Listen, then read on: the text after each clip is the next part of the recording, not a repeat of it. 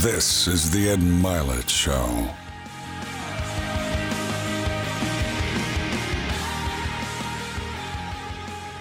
Welcome back to Max Out, everybody.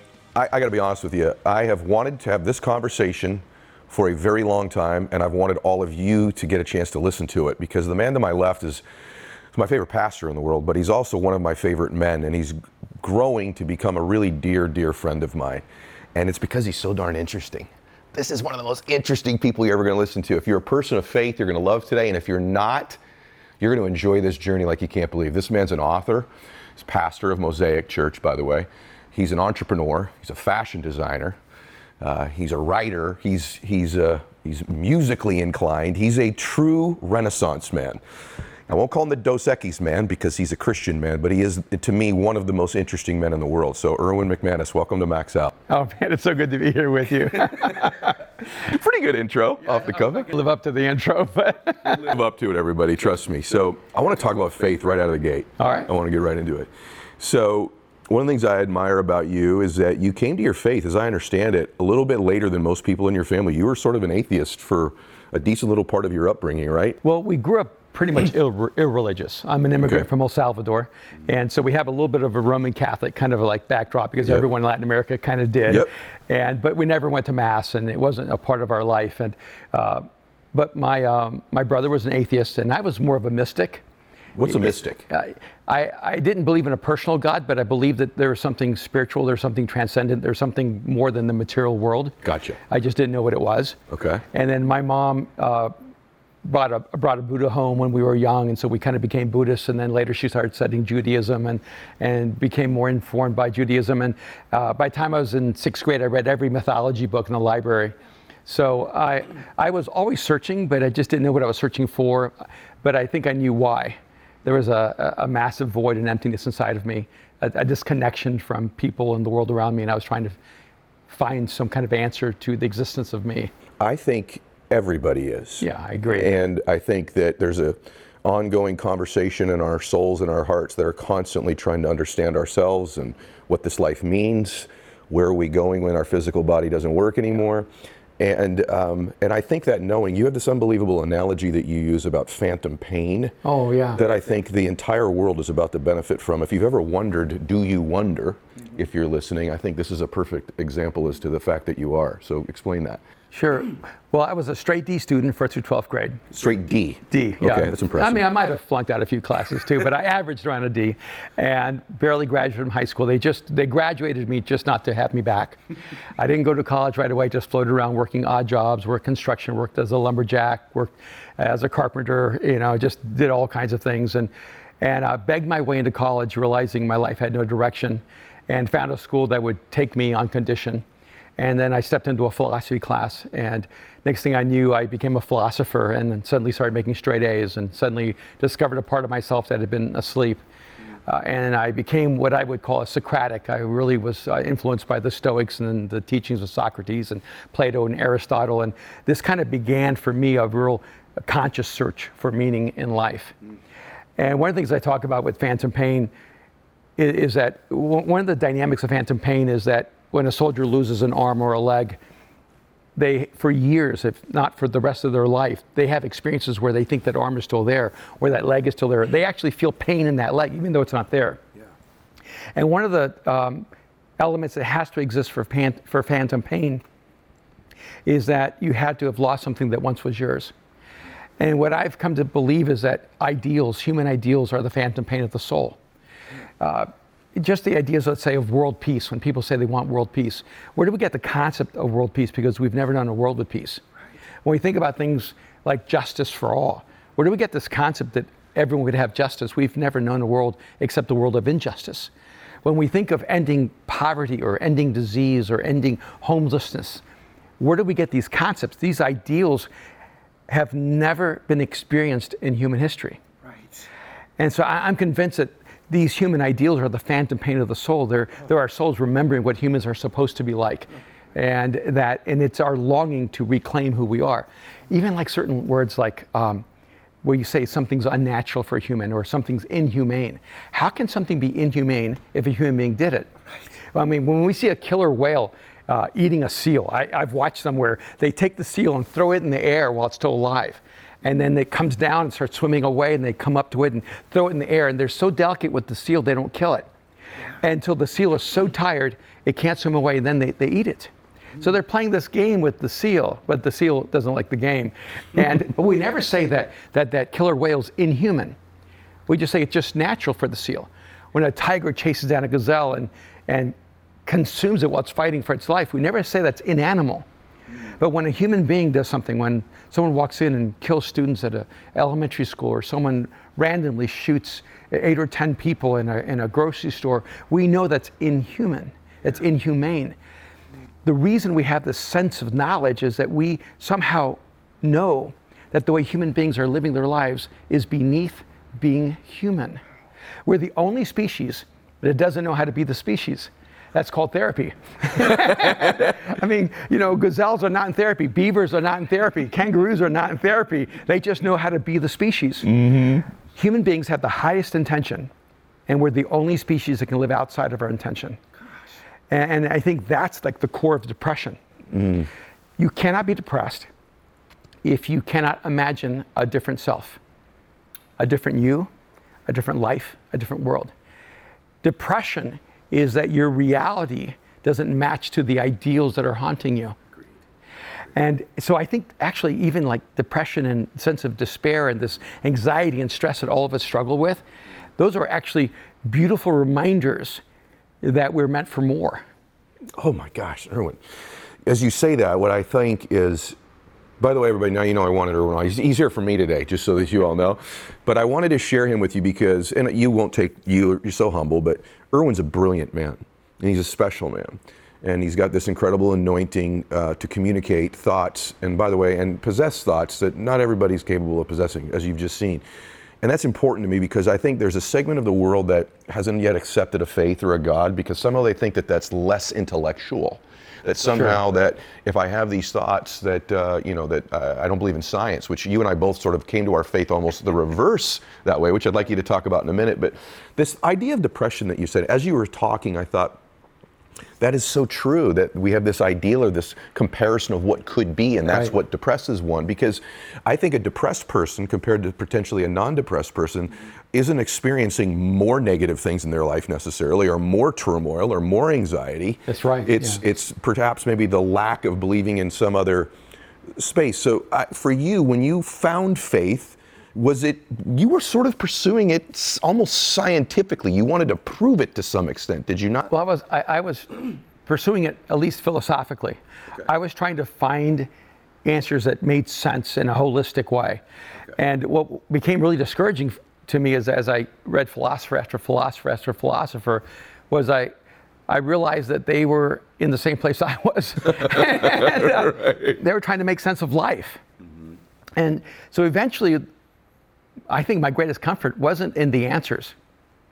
It was in the questions. The fact that there might be 1,000 different answers. You're a Christian, another person's a Buddhist, another person's a Muslim, another one's an atheist, another one's an agnostic. And if you're anything like me, you've been several of those along the way, trying to find meaning in life. But the questions were always the same. And I realized, wait a minute, 7 billion people are all asking the question, why? And no one teaches them that question. I mean, I have 2 kids, and the first question they began to ask as children was why. They didn't ask what, where, when, who. Those are more important questions. Those are functional questions for survival. Why is not a survival question? Why is an intrinsic question of the image of God in a person's soul? We need the why, not just the who, when, what, where, when, and how. And so for me, I was driven by the why, trying to find out what is the reason for life. And then I started looking at religions, and I was pretty much open to everything. Okay. I didn't have anything that I had written off except maybe Christianity, I have to admit. Is that right? Yeah, I did. And I'm not sure why, but I was in a philosophy class, and a professor read a passage in the Old Testament where it seems like God tells his people to go kill people for no reason. And then the professor read that passage and said, and this is supposed to be the God of love. And we all laughed. I laughed too. Yeah. And so in like 30 seconds, I discounted Christianity. And but in the middle of all my pursuit, I started hearing about Jesus, and I wasn't resistant, but I wasn't open. Okay. I became resistant as I got closer to a point of intersection, because I heard this thing about Jesus saying he was the truth. I thought, wait a minute.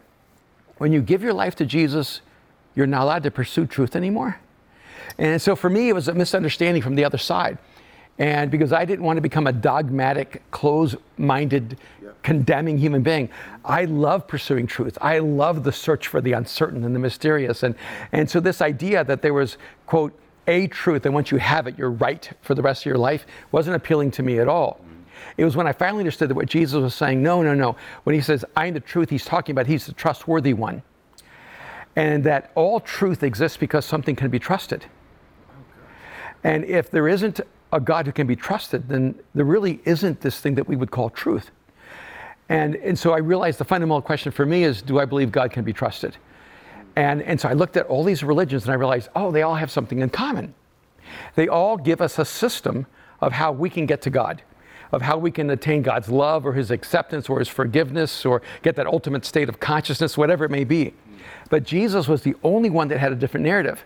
Everything else said, this is what you need to do to get to God. With Jesus, it was, this is what God did to get to you. And so I went, okay, I have a process of elimination where any God that demands of me things I am incapable of to earn his love is not worthy of my worship or of my belief. But when I love someone, when my kids were little, my love for them wasn't contingent on what they did for me. I was the one who loved my children unconditionally. In fact, when my son was like 3 years old, at the dinner table one night, I hope it's okay if I say this, but he said to his mom, I don't love you. And his mom started crying at the dinner table. And of course he loved his mom. He just learned that phrase had power. And so we got into bed that night and he said, I said, Aaron, I love you. And he said, well, I don't love you. And I said, well, I said, that's okay. I said, because I have enough love for both of us.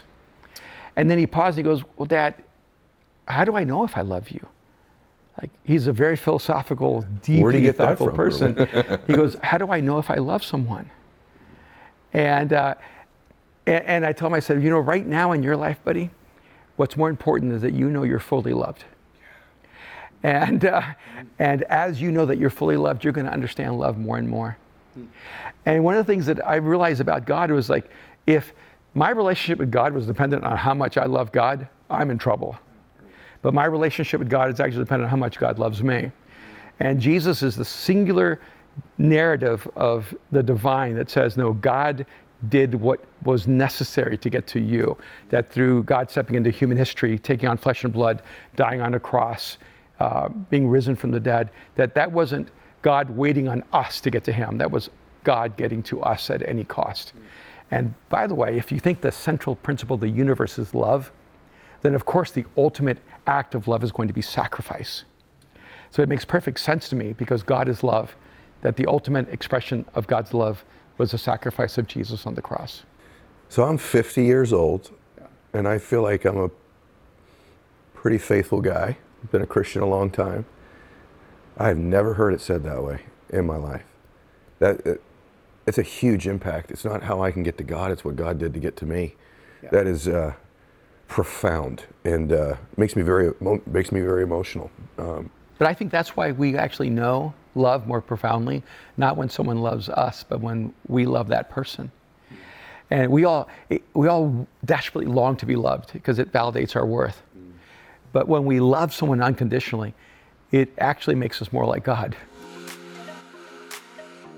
Hey, you're still not counting on your mama to buy you underwear, are you? I sure hope not. Some of you guys are still wearing the underwear your mama bought you 8 years ago.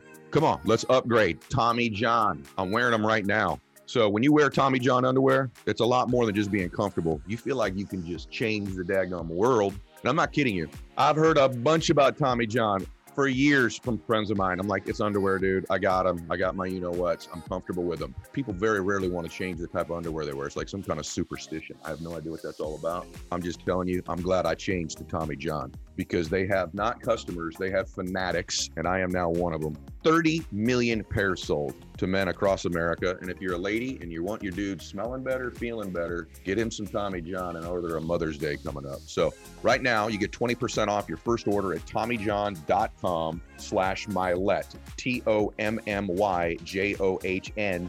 TommyJohn.com/Mylett, 20% off your first order. I'll say it one more time for you. TommyJohn.com/Mylett. See the site for details. Let's get back to the show. It's so beautiful. And by the way, any of you that are, you're driving in your car right now and you're starting to think thoughts you never thought before, you're thinking them, a very simple thing I tell people all the time, for me too, is like, I don't think you can love someone more than I love my 2 children. And to think that the Lord loves me even more than that, even with less conditions than that, is such a beautiful thing to just know in our lives. And one of the things about reading scripture that I'm not great at retaining scripture. And I know that that's probably not something that's positive to admit, but I do know how scripture makes me feel.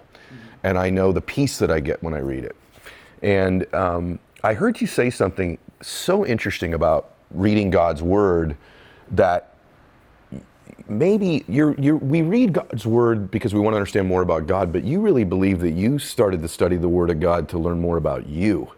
Is that correctly said? Very, very much so. I see myself far more as an anthropologist than a theologian. And a part of that for me is I don't know how to study God. When people say I'm a theologian, that means the study of God. I don't think God's supposed to be studied. I think God's supposed to be known. And I don't study my wife. I love my wife. I come to know my wife. I don't have a knowledge of my wife. I have a knowing of my wife, which is very, very different. And I think, unfortunately, sometimes we confuse those. And I'm not interested in gaining more and more information about God. I'm interested in finding intimacy with God. So I began studying the Bible, not to really learn as much about God as much as I wanted to learn about us as humans. And it was a part of the way I validated the Bible, because I thought, why do I believe this book? I didn't grow up with this book. Why don't I believe War and Peace? Why isn't Catcher in the Rye my fundamental foundational book? And so I didn't grow up with this advantage, I guess, that Christians have of believing the Bible without questioning. I question everything. And so I thought, okay, first of all, if what the Bible says about humanity is accurate, then I can have greater trust in what it says about God. And if we're created in the image of God, 2 things can happen. As I understand who God is, I can understand who we are better. But also, as I understand who we are, I can understand who God is better. And so I became an anthropologist, and it just gave me so much insight into humanity and what are the core intrinsic motives that drive us all. And I think this is why it's so important. Like when I speak in the secular world, I mean, you posture me today, it's just talking as a pastor, right? And I actually love being in environments where I get to talk not as a pastor, because then people think, oh, all he can do is talk about God. I said, no. See, when you connect to God at a deep level, you can talk about leadership, you can talk about relationships, you can talk about emotional and mental health, you can talk about every arena, because you begin understanding humans better. And a huge drive for me was, hey, if God's out there, he's fine. I'm the one who's really needing help. And so at Mosaic, we did a survey one Sunday, and I just asked everyone, how many of you are atheists? We had over 1,000 people at Mosaic on the property who said they were atheists. And that's just how many people acknowledged they were atheists, right. Not even other people who didn't that day. And I've talked to so many of my friends who are atheists, and I asked them, why do you come to Mosaic? They said, because your perspective on life and on us makes more sense to us than ours. And frankly, my journey to help people to faith isn't to try to argue with someone about God. I'd rather take the time and talk about who you are and help you understand what it means to be human. And as that understanding grows and deepens, I know it's going to naturally lead you to God.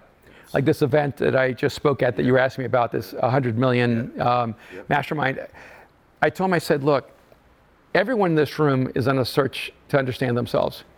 But how can you know who you are when you don't know what you are?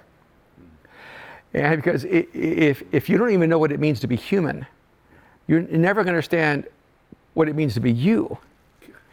And so I spent my whole session with them just talking about what it means to be a human being and how we've lost our sense of humanity.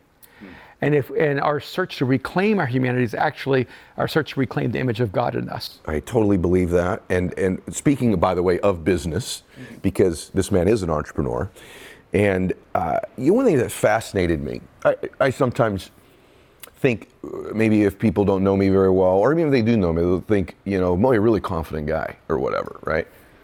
Which I'm pretty good at expressing that without it always necessarily being the truth. But where my confidence does come from is a belief that I do have a God that loves me, and He'd like to protect me. And I think He'd like goodwill and good favor in my life. And that is a sense of deep confidence for me. And as a businessman, it's been critical to my success. Before any business meeting I've gone into, to just get the comfort of saying a prayer, to ask the Lord, let the Holy Spirit give me the right words.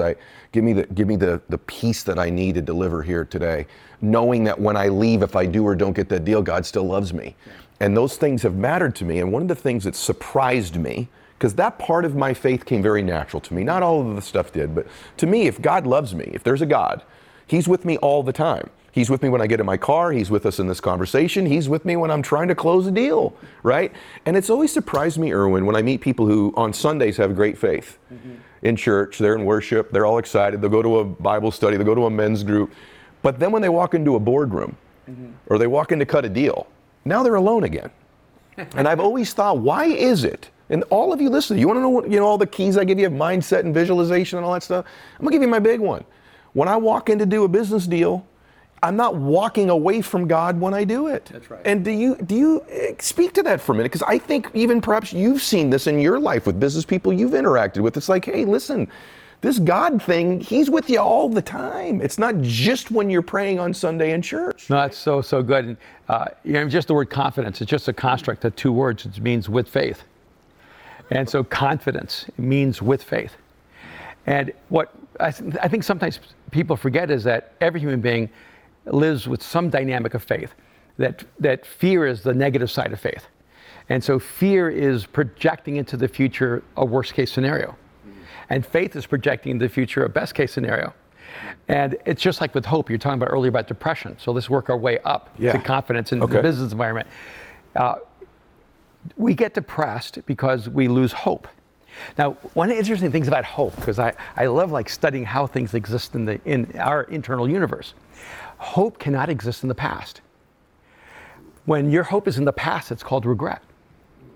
Hope can't actually even exist in the present. And that's actually accomplishment.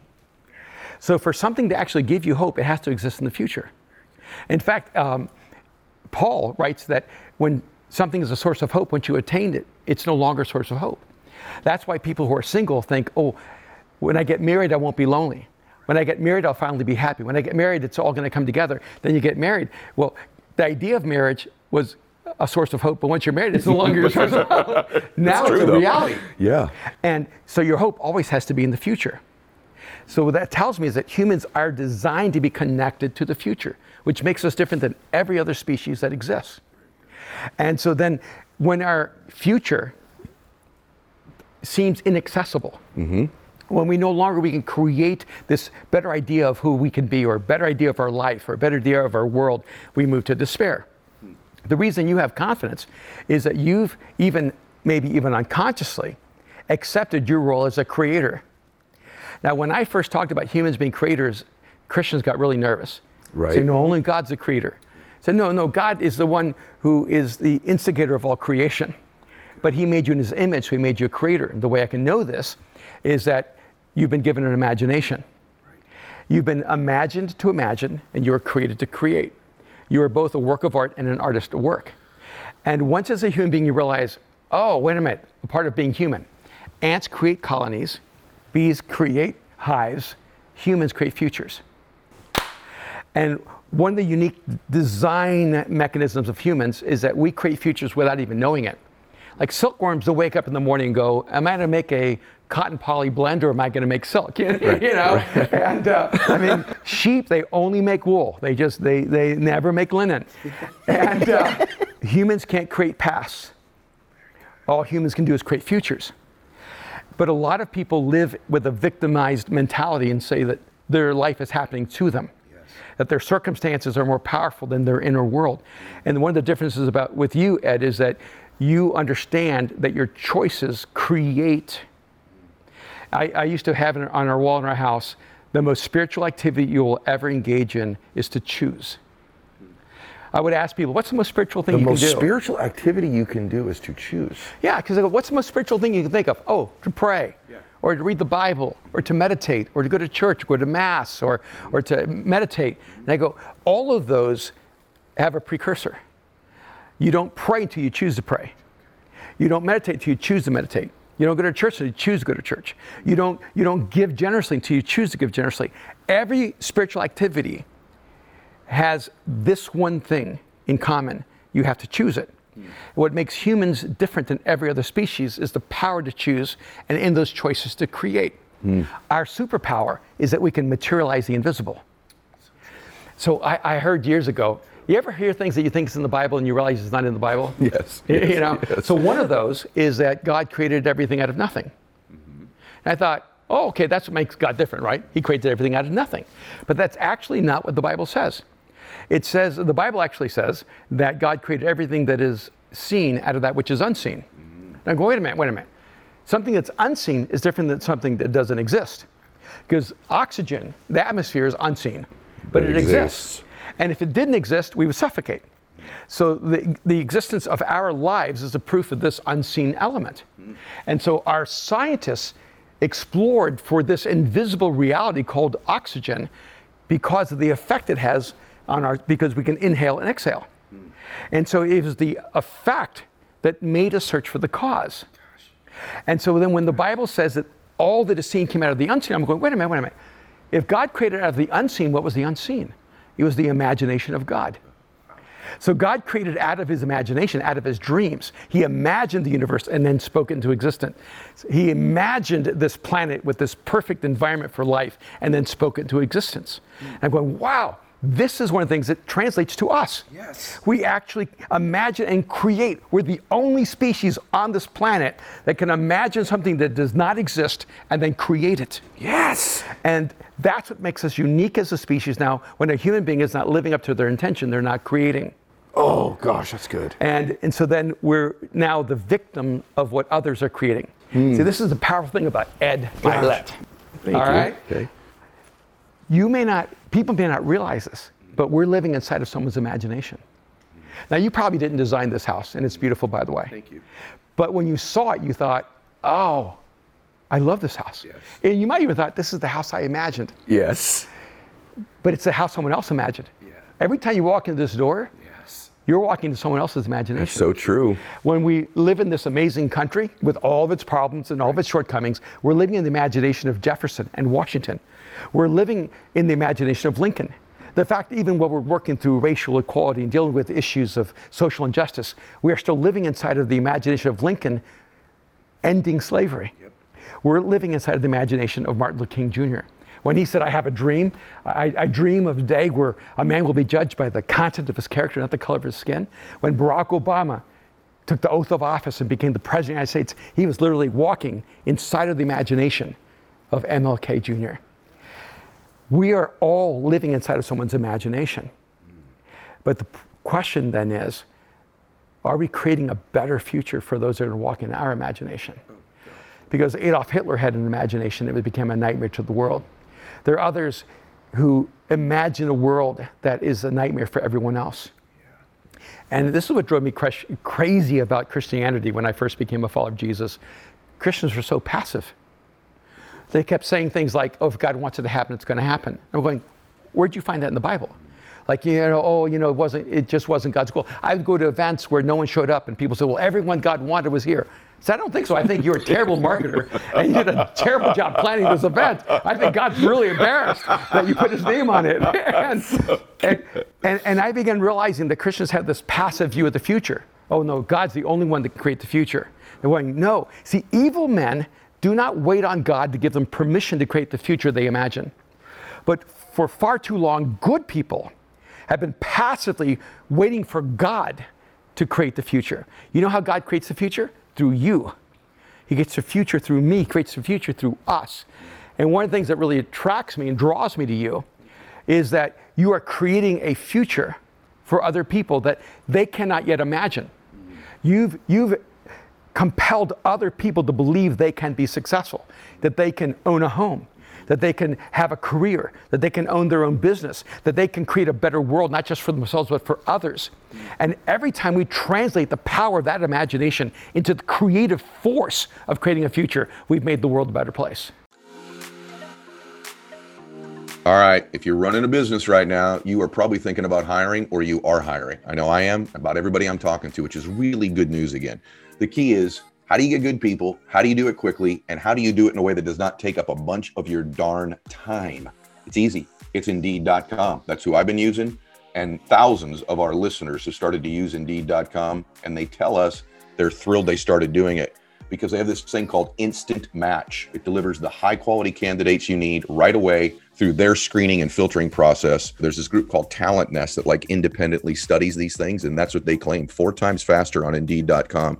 And I can claim that we've hired lots of quality people in my different businesses from Indeed. So right now you can get a free $75 credit towards your first job post at Indeed.com/Milet. Again, $75 off your first job post at Indeed.com/Milet. So one more time, get with the millions of the rest of us with Indeed.com/Milet, MYLETT. By the way, the offer is good through June 30th. Terms and conditions apply. Back to the show. Okay, I have to tell you, I've been doing the show for a long time. I no disrespect to any other guest, that's probably my favorite 10 minutes. If we could go back and do that again, I'm going to tell you why for a few minutes. First off, you're amazing.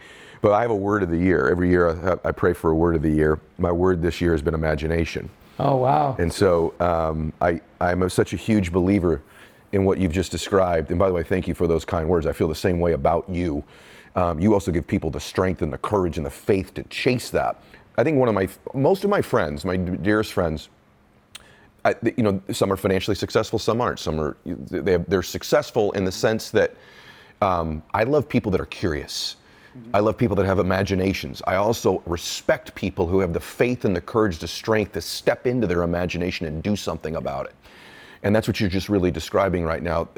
Your dreams, everybody, your visions that you have, these are not hallucinations. These are not jokes God's playing on you. These are glimpses into what's possible in your life if you'll step into it boldly, if you'll be resilient, if you'll be tough, if you'll find the resources, if you'll pray about it, if you'll speak about it and put it out into the world.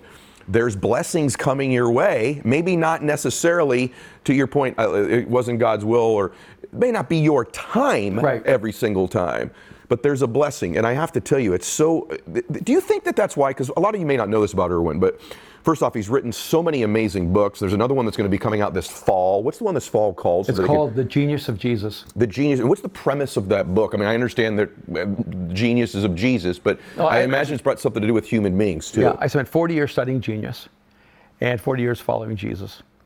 And I realized there was an intersection that was unexpected for me, because every list in the world I ever found about geniuses never had Jesus on the list. He's not on a single list I've ever found in the world. And I thought, it's so odd that Muhammad's on lists, Gandhi's on lists, Buddha's on lists, Mandela's on lists, but Jesus never made a list. So I started wondering, if I remove all the divinity from Jesus, does he qualify as a genius? And ironically, the original concept of genius, which came from the Greeks, is genie, that you're touched by the divine. And so the original definition of a genius is a touch of the divine. It's Mozart, it's Beethoven, it's Picasso, it's Hawkins, it's Michael Jordan. Right. It's a touch of the divine. And I started wondering if genius is, in a sense, a small window into the extraordinary nature of God and the potential of humans. Yes. Then the genius of Jesus would be in his living out what it means to be human. And I wanted to search for genius that was transferable. Because if I spend my life with Mozart, I'm not going to come out a musician. Yeah. If I spend my life with Picasso, I'm not going to be a painter. But here's an interesting thing. A study was done in the 60s using methodology used with NASA. Okay. And they were identifying creativity, high-level creativity genius. Okay. The study found that when they translated the children, that 98% of children at the age of 5 came out as geniuses. They tracked those children for the next decade. By around the age of 12, only 30% of them were still geniuses. By the age of 20, only 2% were still geniuses. And so what you find is that human creativity, human genius, is intrinsic to being human. Yes. It's natural to who we are. Genius has to be destroyed. It doesn't have to, in a sense, be developed. It's natural to us. And creativity, every human being is creative, but we die so uncreative. Every human being is extraordinary, but we die ordinary. And so in the genius of Jesus, what I try to extricate is the genius that Jesus actually emulates, that he expresses, that he reveals to us, that is available to every single human being. And because I want a world where everyone is living out their creativity, where everyone is seeing their imagination translated into reality as the most beautiful future. I want a world where everyone's genius is awakened. And I believe in that. You may not know this about me, but by the time I was 12 years old, I was in a psychiatric chair. And I spent time in and out of a hospital. And I was told I was retarded. If you looked at me at the time of my life, I was so broken and so fragmented, you would think I would never accomplish anything in my life. And I believed that about myself. I believed that I had no talent, no ability, no intelligence, It took 12 no years gifting. to get the genius out of you in your own belief system. Yeah, and what it was is that I was fighting, trying to hold on to my uniqueness. And it was driving me insane. I was going to a point of madness, even to a point where I ran away from home quite a few times, but I actually went out to a field and I convinced myself I was from another planet. And I started screaming in the middle of the night that I believed that was like the social experiment to see if our species could live with humans. Yeah. And so I was begging them to take me back. I said, it doesn't work, it doesn't work. And now I know that was just my desperate sense of aloneness that I think all of us struggle with. No matter how successful we are, no matter how much we have in the world, how much other people emulate our lives, we struggle with the sense of connection. Yes. And I think some of it, though, is it's not just a disconnection from each other, it's a disconnection from our core selves. And I look back now and I laugh because they say in neuroscience that the first 12 years you teach your brain what to focus on. Yeah. So if you focus on math, you become a mathematician. If you focus on literature, you become a English professor. Well, I realized the first 12 years of my life I was so messed up, I hid in my imagination. And what ended up happening was I realized I'm either going to use my imagination to escape the world, or I'm going to use my imagination to create a new world.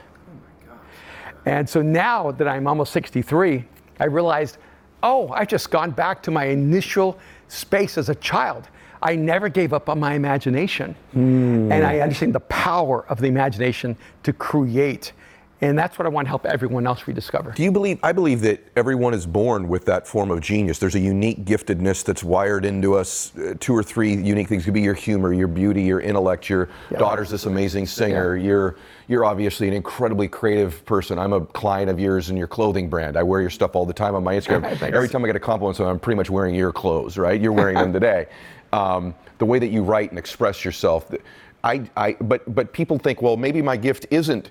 There's these apparent gifts, as you said earlier. Michael Jordan, 6'6", sure, can windmill dunk and shoot, but there's these gifts that we don't give ourselves credit for. It could be your discernment, your kindness, your sensory acuity, your humor, your touch. You're born with them, and I feel like that. Imagining what those gifts are and how to use them in the service of other people is the most blissful people that I know. And they're across the board. They're school teachers and they're CEOs that are multimillionaires. Yeah. And both of them, what they have in common, if they're happy, if they're successful, A, in my opinion, they know Jesus, and B, they know who they are with their gifts, and they're imagining, I love your word, different ways to use them to serve other people. You seem to do that all the time. If it's your clothes, it's your the writings are just unbelievable. Do you ever feel like people feel, hey, you're a pastor, you should stay in this box over here doing that? They've been telling me to stay in my box all my life. Have they? Seriously? But as a designer, I want to add to that. Yeah. As a designer, what I've come to believe is the most beautiful color is love. And if a person says, where do I start? Just start loving the people in your life. Because when you start living a life of love, the whole makeup of your life changes. Because if all of us are here to create a work of art. And a part of what always haunted me was, would I ever create that one work of art that I was born to create? And one of the things I think that I've come to grips with in my life is the most important work of art in your life is your life. And that's really your great masterpiece, you know? But you know, when I write, when I design, when I create, I'm actually trying to bring something to the world. I'm trying to give people the material from which they can create a more beautiful life for themselves. And there's part of the reason why I do design clothes. Oh, I got so much hate. And I got hate because my stuff is actually expensive. Yes, it is. You know, but I feel like Jesus turned water into wine, and it was the best wine in the world. He didn't create some, you know, Shangri-La, you know, midnight special thing you buy over at, you know, at 7-Eleven or something like that. He created the best wine in the world. And so when I design clothes, I go, I want to aspire to create the best clothes in the world. And you know, I want to always measure myself against the best of the best, whether it's Louis Vuitton or Michael Jordan or whoever it is. And I may never be the best, but I'm not going to allow myself to feel like I'm great just because I'm measuring myself against the worst. Well, about that, I want to ask you about that. One of the things I've seen you get passionate about that I'm kind of crazy about too is this settling thing in life. Like, it's hard for me, this topic, because, you know, there's a part of me that, you know, people will say, when's enough enough? For me, at no point in my life was there a real desire to get rich. And by the way, I don't think there's anything wrong if that's a desire. It wasn't mine. Mine was, I'm left-handed. I think I'm very creative. So for me, similarly to you, I just learned to monetize it better than you did, as we've joked about. But I'm a creative person. I like expressing myself, creating businesses, creating products, creating thoughts and concepts. More than I was like really intentional about getting wealthy, right? But I don't want to ever settle for the lack of expression of whatever those gifts are. I feel like these gifts are muscles that we can build as well. Absolutely. And I see so many people in life, for whatever excuse they come up with, they just settle. They just go, this isn't, yeah, okay.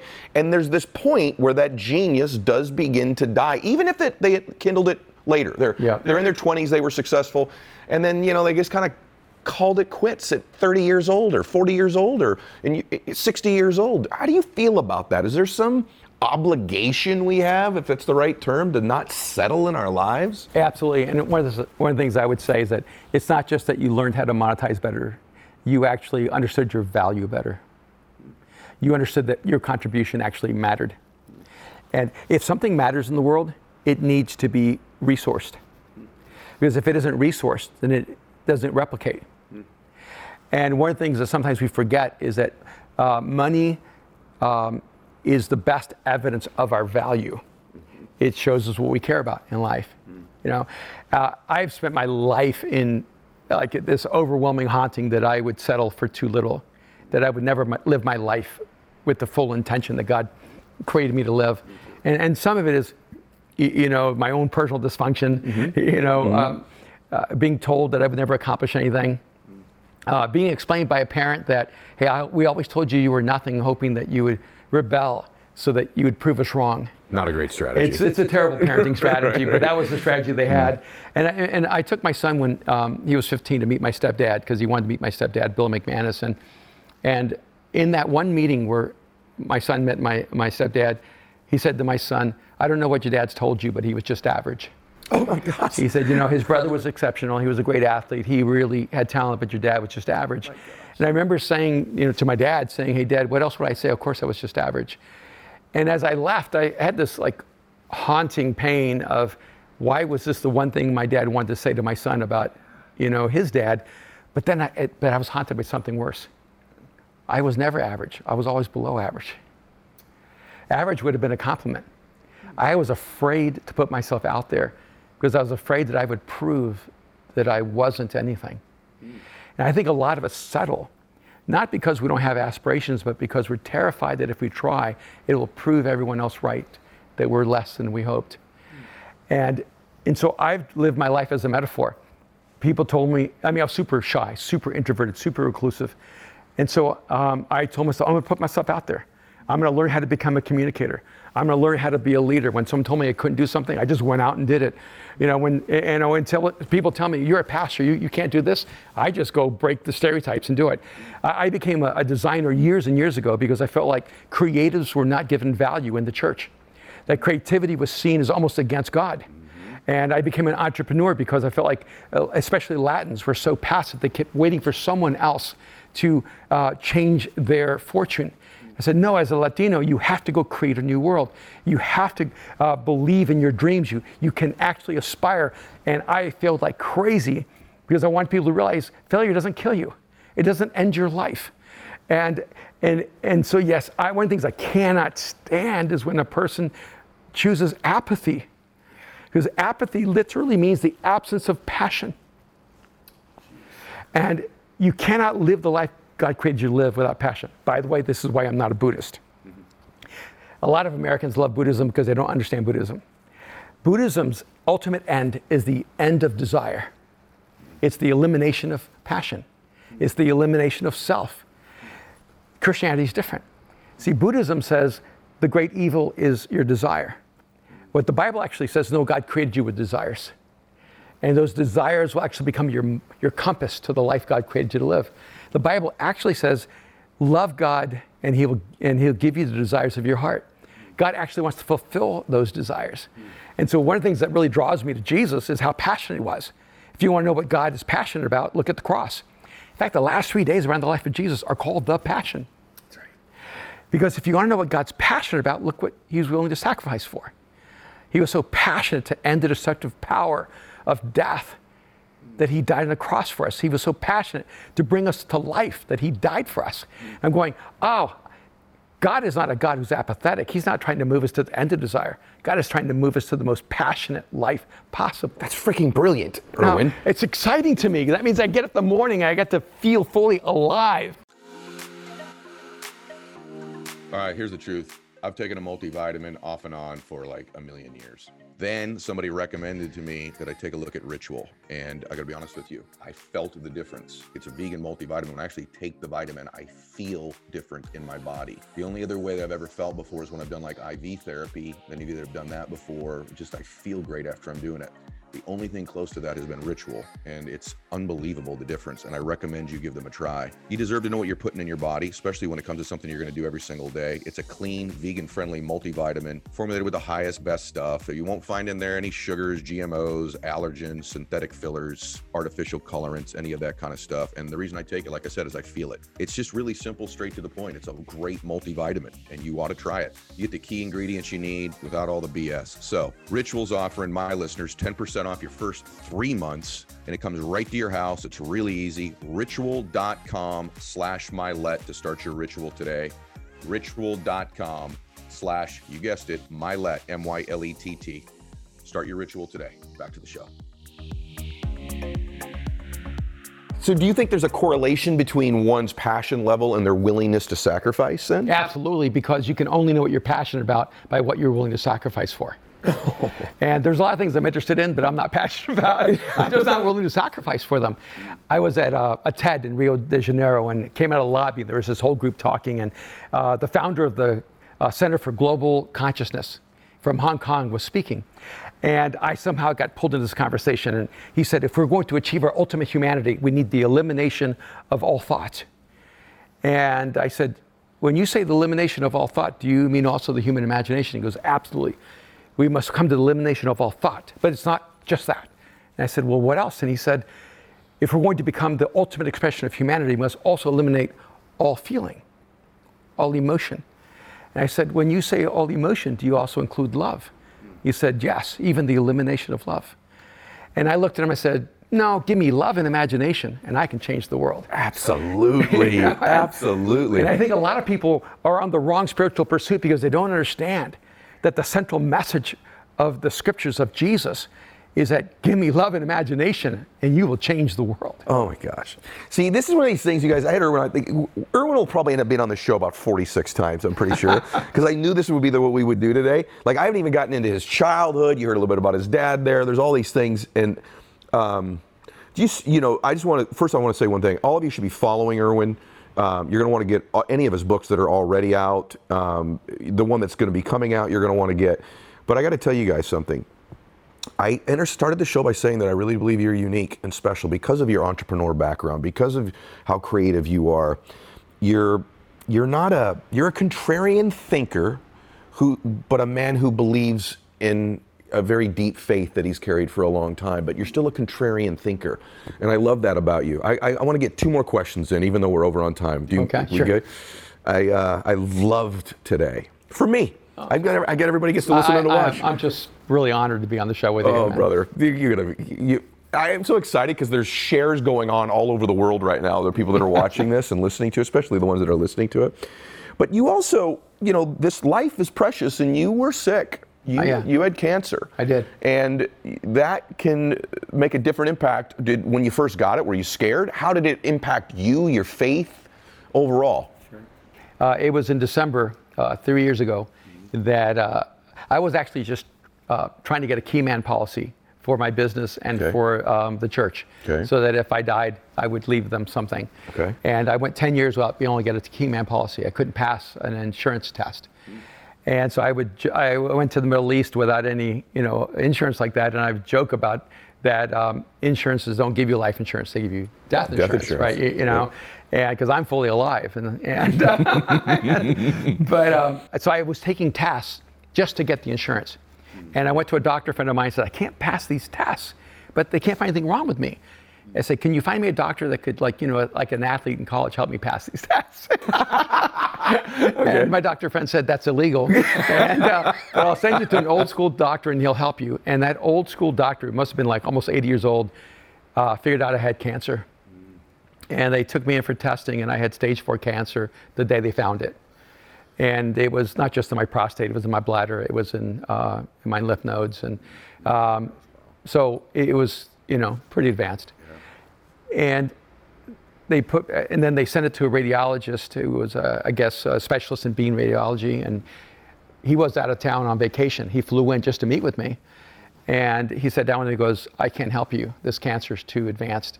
The treatments won't help you, won't save your life. He said, but my daughter's lives have been changed by you. And so I flew in from out of the state. I was on vacation, but when I saw it was your name, I flew in just to meet with you. And he pulled out 3 names and 3 faces. He goes, these are the 3 best surgeons in the world. And if you ask me, I'll call them. And so I said, yeah, I'll take this one and this one. Just pick 2, right? And he called them up, and one of them is the doctor who invented Da Vinci, the machine that goes in and performs the surgery. And he fit me in 3 weeks later to have surgery. It was supposed to be a 2-hour surgery, it was 6.5-hour surgery. Well, when the doctor looked at me, we went in just to get a clearance that I was okay. My kids were waiting for me at a restaurant, and the doctor looks at me and he says, you have cancer. And my wife started crying almost instantly. And it was when I looked at her that I realized how heavy it was. And then we went to the restaurant, and I told my kids, and it was very unwise of me to do that. We're in a restaurant, I tell them I have cancer, and it was just more than they could bear emotionally. And I realized part of the reason I didn't perceive how they would react, I wasn't afraid. And yet I can tell you that I felt no fear, 0. Now, I gave myself permission to feel anything I wanted. I hate when people feel like pastors are supposed to not be humans. Right. So I told myself, if I feel angry, I'm going to be angry. If I feel afraid, I'm going to be afraid. I'm just going to let whatever emotion I feel to be real. And I never felt fear. No fear, Erwin, because you were okay if you passed on because you knew you were going, or no fear because you didn't think this was the end? No fear because I had no regrets. I wanted to stay. I love this life. Are you kidding? I love the sound of the ocean. I love looking at the beach. I love my kids. I want to see my daughter have her grandchild. There's so many things I love about life.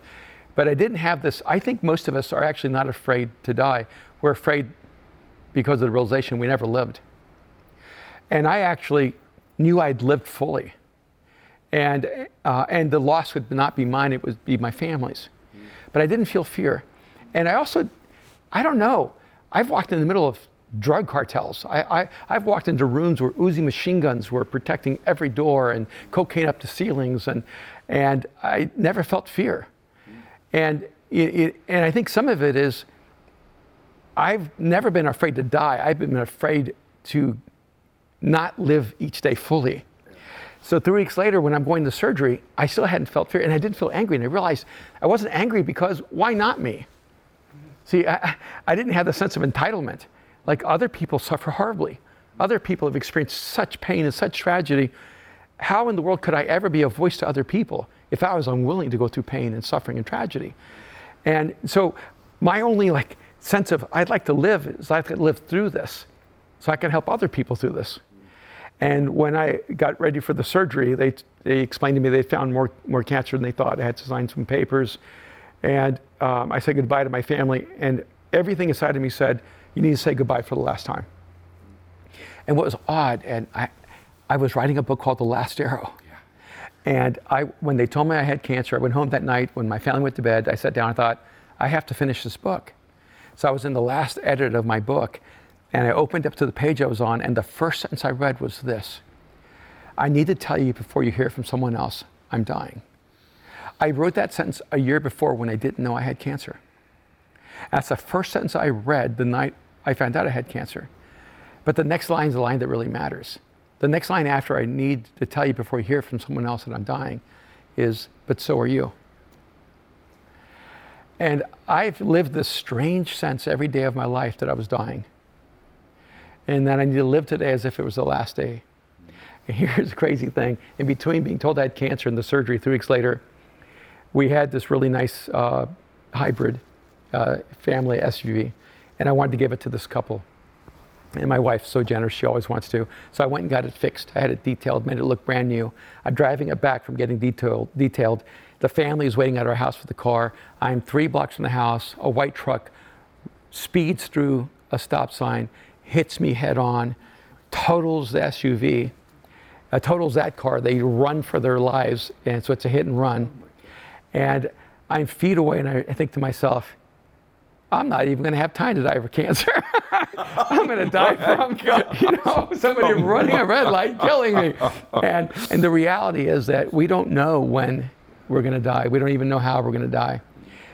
But if we live with this sense of an expiration date, I think we'll live each day more fully. So yes, I had cancer. Oh, and for me, the most fun part of the story is coming out of it, because 6.5 hours of surgery, and then I called my doctor. I had what's it called? Man, I can't even think of the phrase of that machine that they put into your private parts. Oh, catheter? I had a catheter, yeah. That was worse than cancer. And they told me I had the catheter for a month. So within a week, I called them and said, get this thing out of me now. Get it out. And I said, what's the fastest anyone's ever recovered from this kind of surgery? And said, well, there's no world record. And so 3 weeks later, I snuck out of my house and I rented a basketball court, and I called my guys, and I was playing basketball 3 weeks after having 6.5 hours of surgery. And the holes were bleeding. Crazy, but man. my three-pointer was dropping, so I knew God was with me. The thing that we have not been able to cover today that I just want to say is this, because people that know us both, you're a psycho-competitive person. That's another conversation for another day. Yeah. But this sweet, kind, brilliant pastor will also just cut whatever he has to cut off to beat you in any sport that he's playing, as long as it's legal. So I got to say one thing, because I knew that part of you, because we've shared this privately with one another, that you've always had this sense that you're dying, this sense about you. And I just want our audience to know that that is one thing that you and I share very much in common. Ever since I was a little boy, Mike and I were talking about before you arrived here today. Mike, who everybody knows is my videographer, has done every one of our shows, and I was sharing that with Mike, that since I was a very little boy, I've been very conscious about my death, and that not in the fact that I'm trying to speed it up or that I'm manifesting it, just in the fact that I do have an expiration date. And I think it's a beautiful thing to contemplate death. One of the great gifts of my faith is that when you're contemplating faith, you're also contemplating the physical death of your body. And that hyper awareness of that has caused me to be in a little bit bigger hurry, and to enjoy and to have perspective and to take time to notice important things in my life, because I'm a flawed human being. I'm a person. I'm a man, right? And so this notion that I'm not going to be here forever causes me to want to be better, causes me to want to do things sooner, causes me to enjoy things that maybe I otherwise wouldn't have perspective on. And so I just want to acknowledge that. Sense of death allows you to experience the eternal value of temporary things. I think you're right. I think you're very Because much then right. you can live so fully present in the moment. Present. And it's something that most high achievers struggle with is presence, is being in the present moment. I've struggled with that too, but it does give me that gift. You're 100% right. I want to ask you one more question.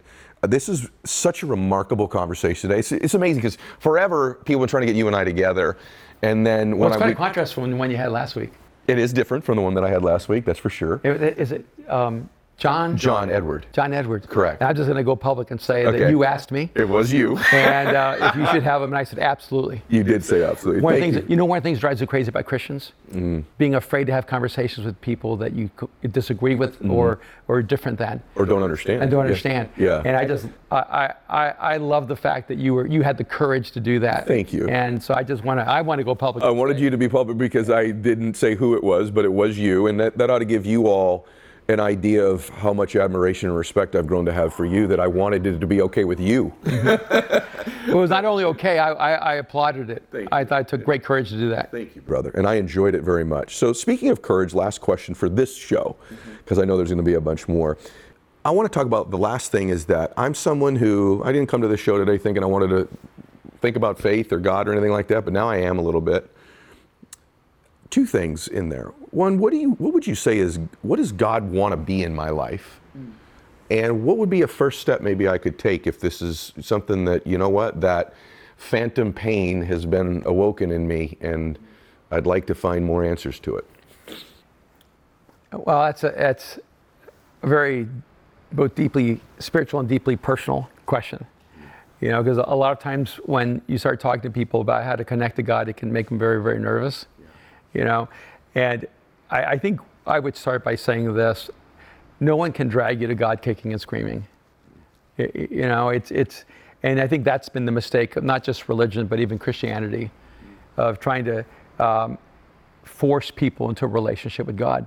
I always told people, I said, look, have you ever been around someone that you liked for a while, but then you really didn't like them anymore? I mean, that's kind of like, that's torment.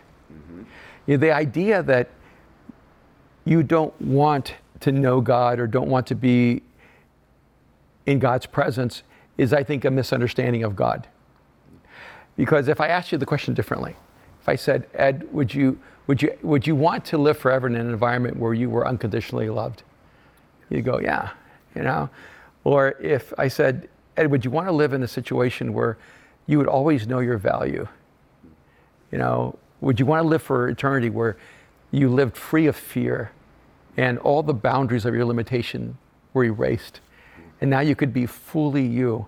Would you want to experience that? See, I think the problem is that God's name has been connected to all the wrong characteristics.